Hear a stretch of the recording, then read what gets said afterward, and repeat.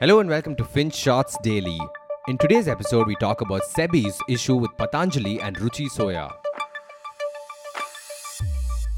SEBI is India's stock market regulator, and if there's one thing they hate, it's shady operators trying to manipulate the market using illegal means. Now, some of you will look at this and go, but SEBI doesn't do enough. I know tons of people who fall prey to devious schemes. And yes, maybe they could do more. But that doesn't mean they're willfully turning a blind eye. In fact, for years now, they've been trying to fix things. Things like broadcast messages that include stock tips. A few years ago, they even asked India's telecom authority, TRAI, to create special software that could identify certain keywords and block messages. To TRAI's credit, they did try introducing pre-approved SMS templates, but things didn't quite work out. And yes, we still have multi-bagger stock tips floating around. But perhaps a more recent example of SEBI's no-nonsense approach will change your mind. The matter relates to Patanjali-owned FMCG firm Ruchi Soya and a shady message that started making the rounds recently. It read, quote, "Great news for all beloved members of Patanjali Parivar. A good investment opportunity in Patanjali Group. Patanjali Group company Ruchi Soya Industries Limited has opened the follow-on public offer or FPO for retail investors. The issue closes on 28th March 2022. This is available in the price band 615 rupees to 650 rupees per share. That is a discount of about 30% to market price. You can apply for shares through your bank, your broker, ASBA, UPI in your Demat account." Unquote. For the uninitiated, Ruchi Soya is an FMCG company that went bankrupt a couple of years after an unfortunate turn of events.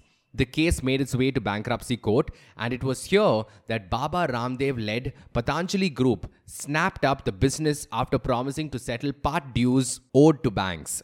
Banks who had once lent money to Ruchi Soya. And while this may seem like a nice benign enterprise that benefited all stakeholders in the ecosystem, it did create a lot of controversies. Anyway, at the end of it all, Patanjali came to own about 98% of Ruchi Soya. And despite their massive shareholding, the company was still listed in the public markets, meaning you could buy Ruchi Soya shares online. This was obviously a problem considering the enormous influence Patanjali held in the company.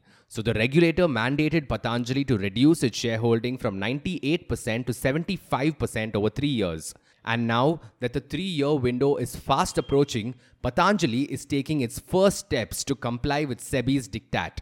They've planned to reduce their shareholding to 81% by doing what is called a follow-on public offering or FPO.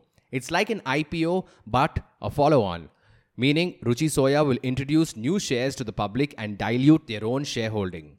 So if Patanjali held 98 out of 100 shares earlier, it will now own only 98 out of 120 shares. And in order to woo potential investors, it priced the new shares well below the market price, a 30% discount.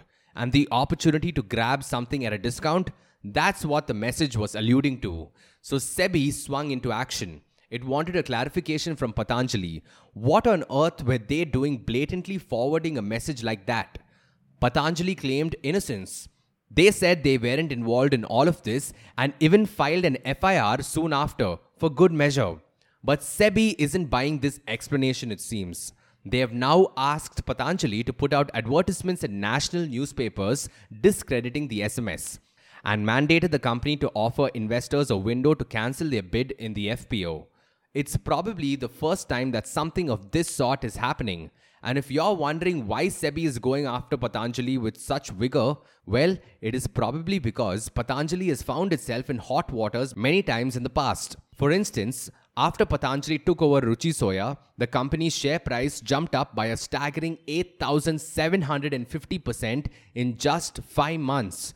And many people accused Patanjali of manipulating the stock. Then, in September 2021, at one of his yoga conclaves, Baba Ramdev told his followers that the mantra to become a crorepati was to buy shares in the Ruchi Soya FPO.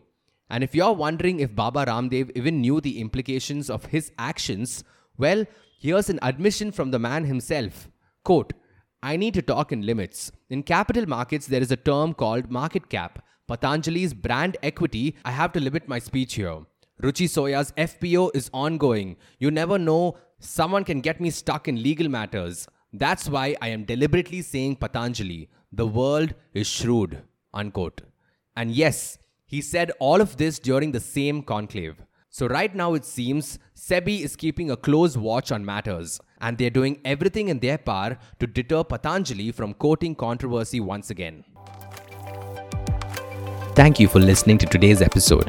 And if you want to share your feedback or suggestions, do drop us an email to hi@finshots.in. Until next time.